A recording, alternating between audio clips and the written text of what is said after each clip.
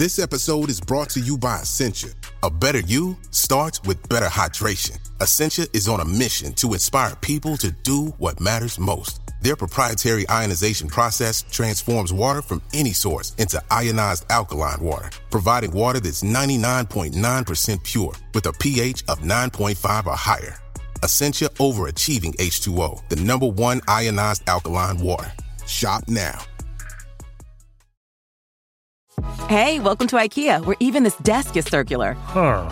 How so? Looks pretty rectangular to me. It's because we're always looking to repair, reuse, and relove our products, like buying back your IKEA items for store credit. Or shop our as-is section for great deals. You can even order free spare parts. Get on the circular path for a more sustainable future. Still a rectangle. Get started at IKEA-USA.com/circular. Visit IKEA-USA.com/circular for as-is information and buyback and resale terms and conditions. Spare parts not available for all products. You could spend the weekend doing the same old whatever, or you could conquer the weekend in the all-new Hyundai Santa Fe. Visit HyundaiUSA.com for more details. Hyundai, there's joy in every journey. It was one of the greatest times to be able to make music. I really feel that in my heart. You know, it was a special and unique time for sure. We're kind of like packing up our guitars and everybody's getting ready to leave. And the way I remember it was Steven saying, I have one more for what it's worth. And there it was. And Ahmet said, man, we got to record that song. That's a hit. Hello and welcome to episode 65 of Vintage Rock Pod, the ultimate classic rock podcast that proudly claims that my music is better than yours. I'm Paul Stevenson. Thanks as always for hitting play. Now, I'm delighted to have another Rock and Roll Hall of Famer on the show this week. One of those early legendary groups. They were inducted to the Rock and Roll Hall of Fame back in 1997 in the same class as Joni Mitchell and Bee Gees and Crosby, Stills and Nash. Now, the group were only together for just over 2 years, nearly 3 years, but their influence and legacy certainly remains. Tom Petty, who inducted them into the Rock Hall, said they were beautiful harmonies like a psychedelic orchestra. Now, I am of course talking about Buffalo Springfield, and my guest is their founding member, Richie Furay. The core lineup of the band included Richie, his good friend Stephen Stills, and a certain Neil Young as well. But before we hear from Richie, just a quick one to say again, wow and thank you for the reception to the daily This Day Rocks episodes. Still getting such great feedback from them. I'm really glad that you like them too. It was always planned to be a 2-month trial kind of thing through May and June, so unless it takes a dramatic downturn next month, it looks like I'm going to have to find a way of producing this daily content for much longer. Also, please do check out the Ugly American Werewolf in London podcast series. Mac, or the Wolf, and his partner Action Jackson were kind enough to ask me on their show last week, and we did one about the band Oasis. Now, being Americans, they wanted a UK perspective on the group and the musical culture of the time and that sort of thing, so I was flattered to be asked to share my memories with them. So please do look them up, the Ugly American Werewolf in London podcast. And lastly, some apologies from me as well. As you'll have heard in my voice this week and again now, I've not been too well this week or last week, so I've not been very active on the social medias, and I've not been producing the newsletters either for the Vintage Rock Pod VIP, so massive apologies. It's taken my effort to get through the workday, let alone much else, so apologies for not being very present lately. I'll hopefully get back online and do a bit more in the coming days. But back to today's interview then with Rock and Roll Hall of Famer Richie Furay. You'll hear him tell me the famous story of how fortune made them meet up on Sunset Strip, the making of the group's biggest hit, the feeling in the band, the reunion 10 years ago, the Hall of Fame, another of Richie's legendary groups as well, Poco, and about his new work too. Plenty to dive into with my interview with Richie Furay. Let's start kind of near the beginning then, and the very famous story of you guys bumping into each other on Sunset Strip. I mean, it was Neil that had been looking for you and Stephen for weeks, wasn't it? And there you were, sat on opposite sides of the carriageway. Crazy, isn't it? I mean, if we would have had cell phones or computers or whatever at that time, it would have been so much easier. But yeah, Neil and Bruce had come down from Canada, and they were specifically looking for Stephen Stills, knowing that he was in California and had been there for for weeks. And hey, we weren't able to get out. I mean, for crying out loud. I mean, it was like we didn't have any money, so we didn't go any place. So wherever he went looking for us, but there we were. He was leaving town. He was on Sunset Boulevard, heading west to the 405 freeway to go to San Francisco. He was done with it, and and what were we doing out on Sunset Boulevard at that time? I have no idea. We were going the opposite direction, but there we were, man. I mean, go figure. Indeed.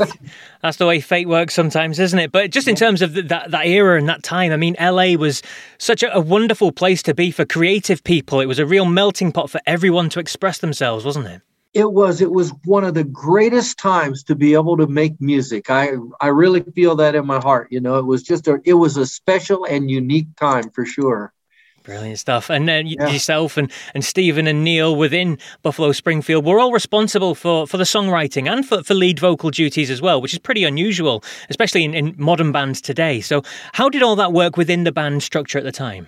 Well, Stephen and I had gotten together earlier. I had gotten in touch with him after Graham Parsons had brought a record up to me where I was working. I was handing out tools in a tool crib at Pratt & Whitney Aircraft.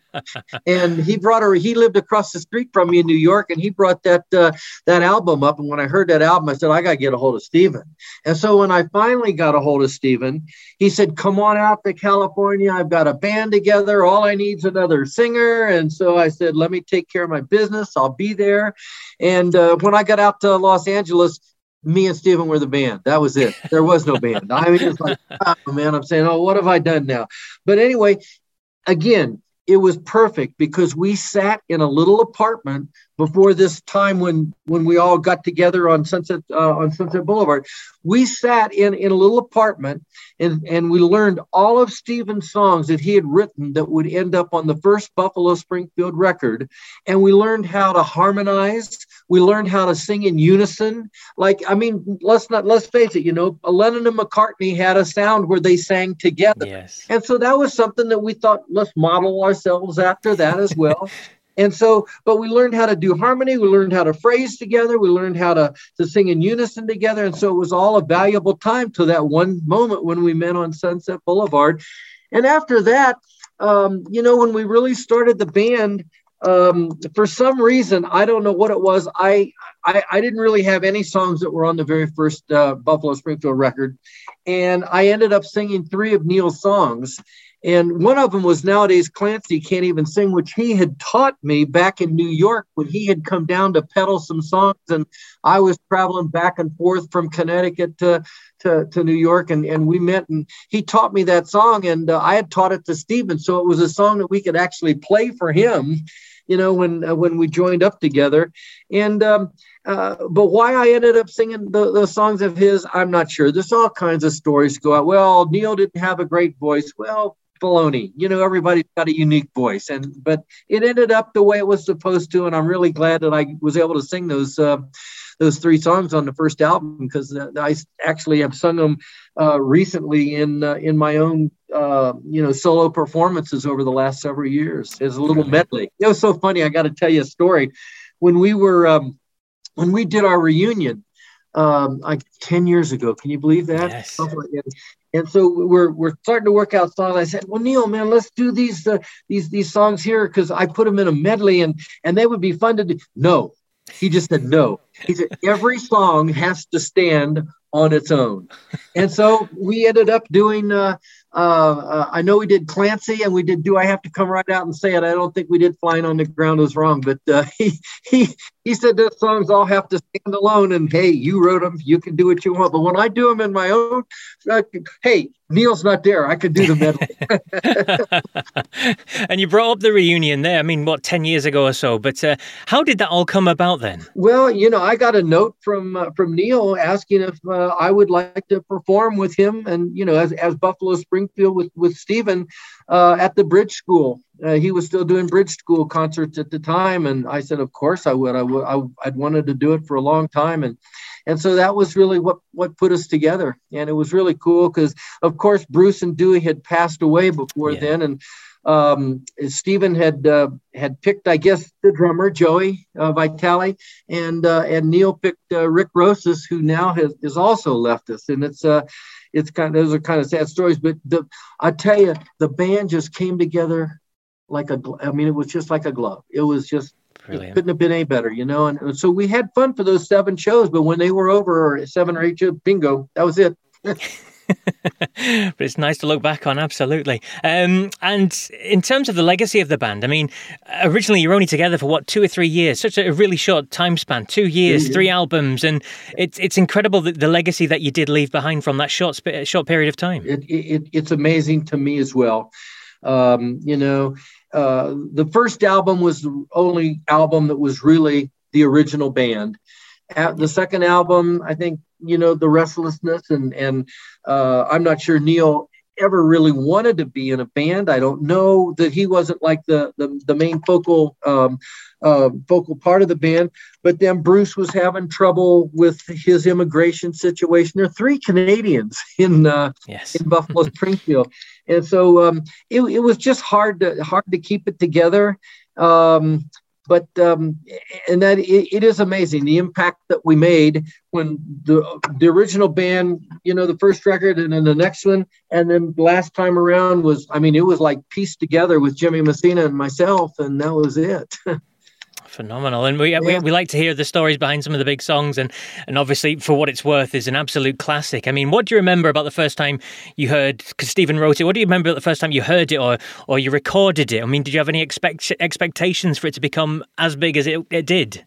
Well, the first time I heard the song, went right over my head. And I'll tell you why it went over my head. I was into Rock and Roll Woman and Bluebird and Mr. Soul, and we're a rock and roll band. And I'll tell you how, here's the story that I remember. We were, the first Buffalo Springfield record just kind of didn't get the momentum that I think Atlantic Records thought that it was, was gonna make. And I have my thoughts about that as well. But Ahmet Ertegun had come out to Los Angeles to hear songs for a second record.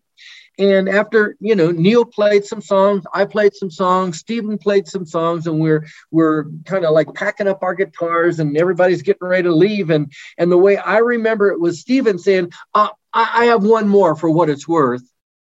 And there it was. And Ahmet said, man, we got to record that song. That's a hit. And that was it. But to me, it was a folk song.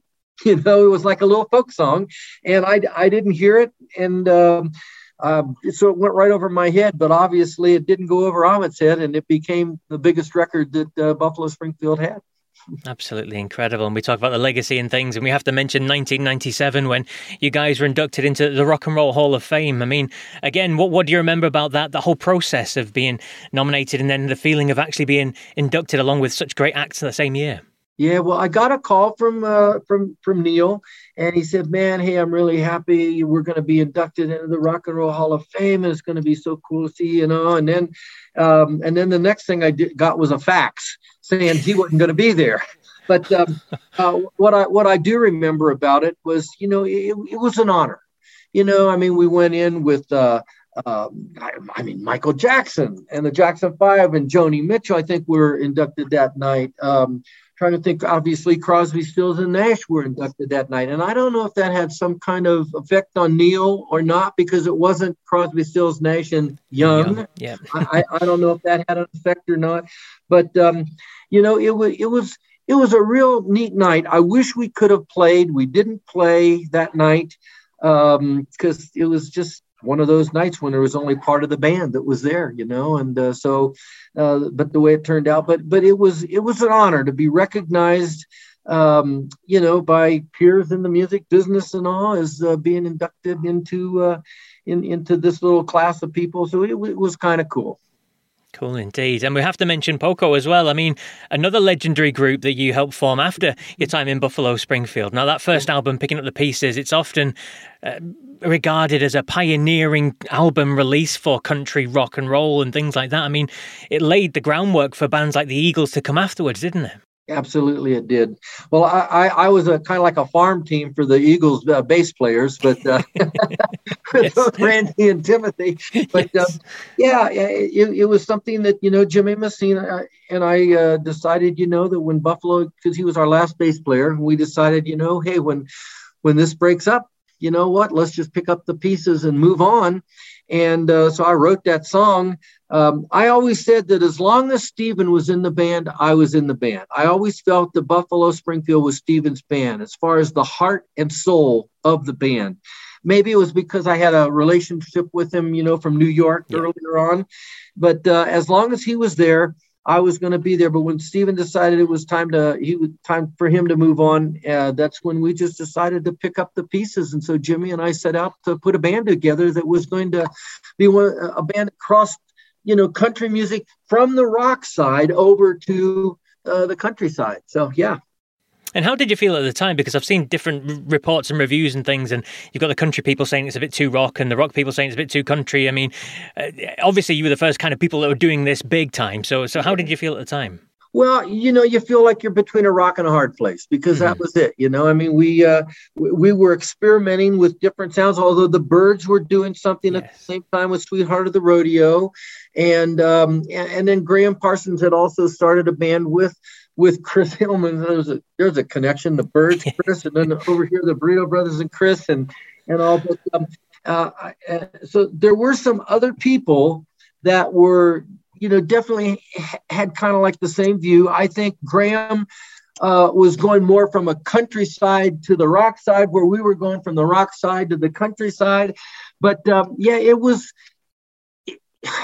we had great reception at the Troubadour, where that's where we were kind of like a house band there for a while we were getting started and all. But it was difficult to actually connect with radio at the time, except for FM radio. They latched onto it and everybody was saying, hey, this is it, but we were plowing up fallow ground, man. It was hard. It was hard stuff, but somebody had to do it, and so we did. Absolutely, indeed. You got to play what's in your heart, and that was what was in our heart at the time. And I've heard you say that before as well. The country and the rock was you. It was your type of music, and that leads us nicely to your new album, which is coming out shortly. Indeed, I mean, in the country, it's an album of some of your favourite songs that you've recorded, hasn't it? So, give us some background info. Why have you decided to do this, and why have you chosen the songs that you've chosen for this record? Well, it was kind of off the wall for me. I was doing a benefit for autism out in California, in Pasadena, and Val Gray came to the show with a good friend of ours, Michael Miller. I'd known Val forever. I mean, from Buffalo Springfield days before he became the big producer that he was, and he came and he said, hey, how would you like to do another record together? We recorded in 1979, I Still Have Dreams, which was a great record for me I love that record still to this day. But I said, well, what do you have in mind? And he said, well, why don't we do an album of iconic, he used the word iconic country songs. And I'm thinking, well, what does that mean? So he said, well, let's just kind of put together some songs. You make a list and I'll make a list, and we'll see if we connect. The first song that Val had on his list was the first song that I had on my list. So there's another one of those connection things. And it was a song that I heard while I was up in Montana, and I was fly fishing and having a good time up there. And we were driving from different places, and this song came on the radio, but it kept going in and out because the reception was so bad. But it was a song that I said, boy, when I get home, I got to find, I had caught a little bit of the chorus, and I found out the song was a song called Your Love Amazes Me that John Barry had a big hit of. And when I saw that Val had that same song on his list, it was like, bingo, man, we can go straight ahead.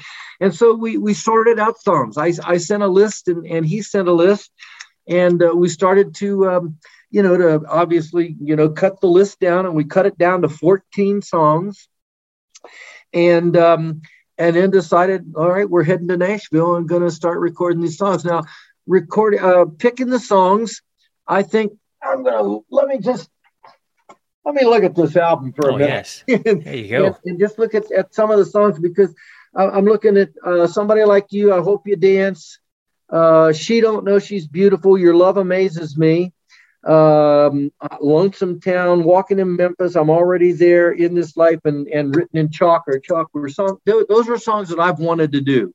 And, Val suggested Take Me Home, Country Roads. I think I'm in a Hurry, and The River. And but other than that, those were all songs that somewhere along the line had touched me for whatever reason.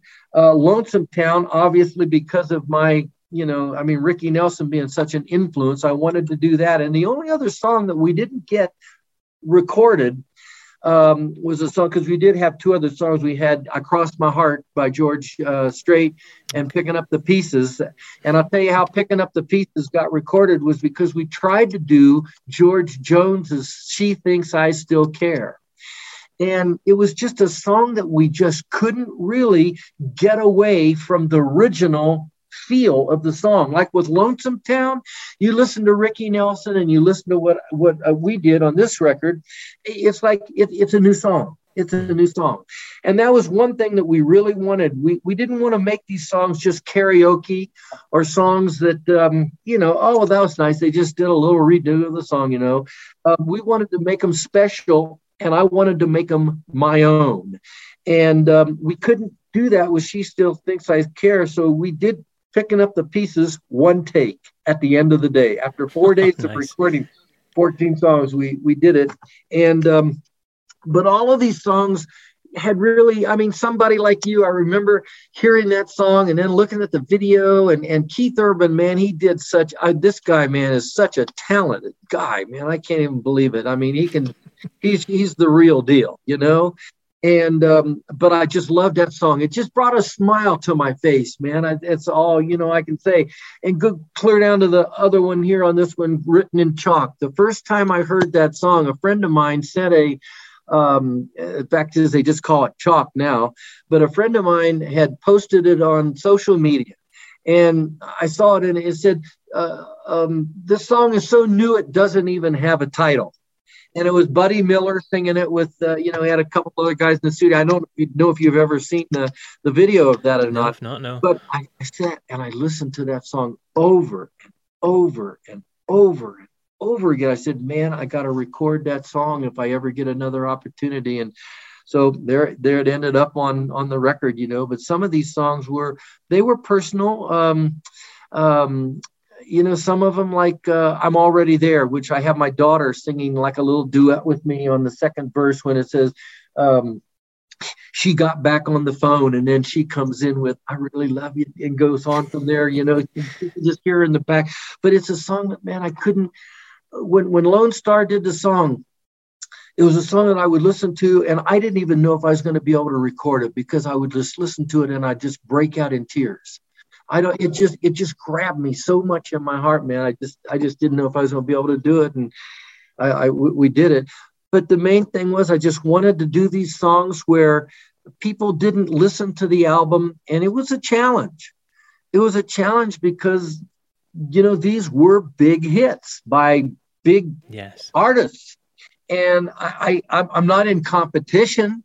I don't want, I'm not trying to be in a competition with Keith Urban for crying out loud, but I want him to hear the song and say, man, he did a really good job on that song. As, I hope Leanne Wilmot can hear I Hope You Dance and say, man, they did a good job. Or Sammy Kershaw, she still thinks she don't know she's beautiful, whatever.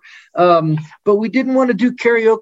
We wanted to make them our own. And so we kind of, went after those in the arrangements. Walking in Memphis is not a piano song now. It's a guitar song.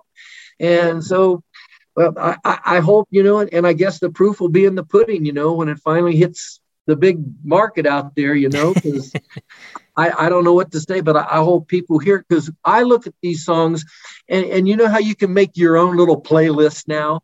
And it's almost like, well, this is my playlist. I'll have to put this in the radio or in the car. I know CDs aren't a big deal anymore, but you make your own playlist. And so this was my playlist, and I hope everybody enjoys my playlist. And everyone can enjoy your playlist from, I think it's July the 8th, isn't it, that this is coming out officially, although there's a little sneak preview beforehand. Yeah. Absolutely. It's been an absolute pleasure chatting with you, Richie. I mean, if anyone wants to keep in touch with what you're doing and what you're up to, have you got a website, social media, that kind of thing? Richie, yeah, I'm on very few, but the one I am on is Facebook, and it's richiefuray.com, RICHIEFURAY .com. So that's it. And they can get in touch and keep up and see what we're doing and just chit chat, because I'm a social guy. I'll chit chat with you. That's brilliant. Well, it's been an absolute pleasure chatting with you, Richie. I wish you the best of luck. Hey, thank you so much. Awesome. Thank you so much. The brilliant Richie Furay there. Right, now is the time of the show to do the top fives, and this week I'm going to give you my favourite 5 songs from Buffalo Springfield. Despite only being together for a short time and only having 3 records, the selection is certainly deep to choose from. Now remember, this is my personal choice. It's highly subjective. I don't expect you to agree. In fact, I'd love to hear if you do disagree. Please do reach out with your own top 5s this week too. So here you go, my top 5 favourite Buffalo Springfield songs according to Vintage Rock Pod.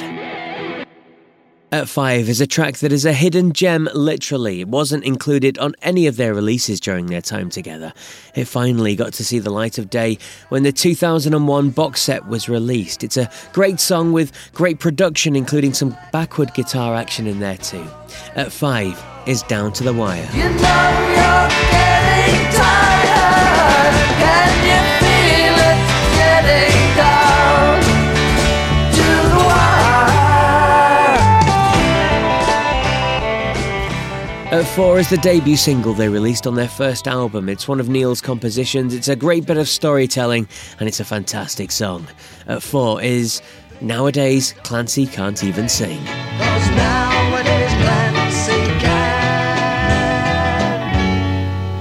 even sing. At 3 is a rocking number of theirs. Stephen Stills wrote this, and it's an upbeat foot tapper.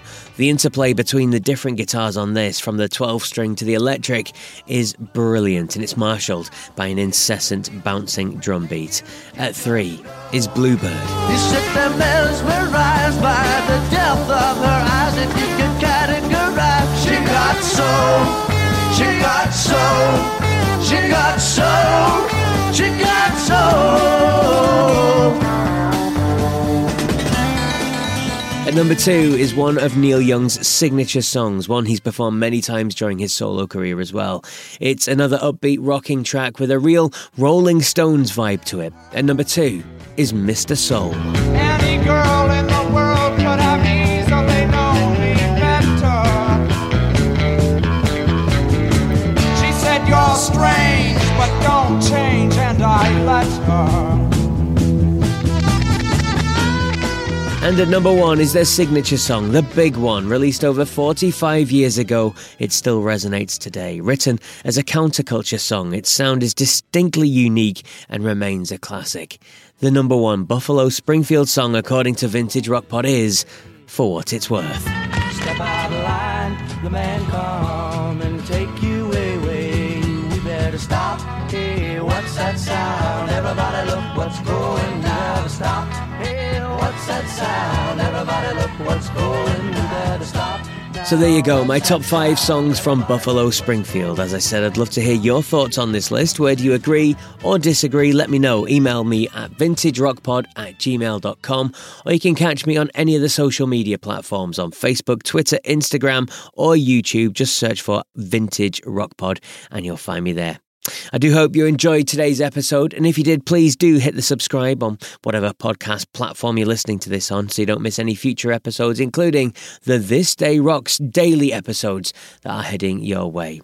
As for the big interview show next week, then, I can tell you that the guest is an Irish bass player who played with a legendary guitarist throughout his whole career, appearing on all his solo albums, which shifted just the 30 million copies.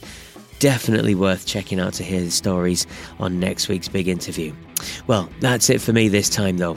My throat has just about got through it. Remember, if you come across anyone who isn't a fan of rock, just tell them, my music is better than yours. Take care.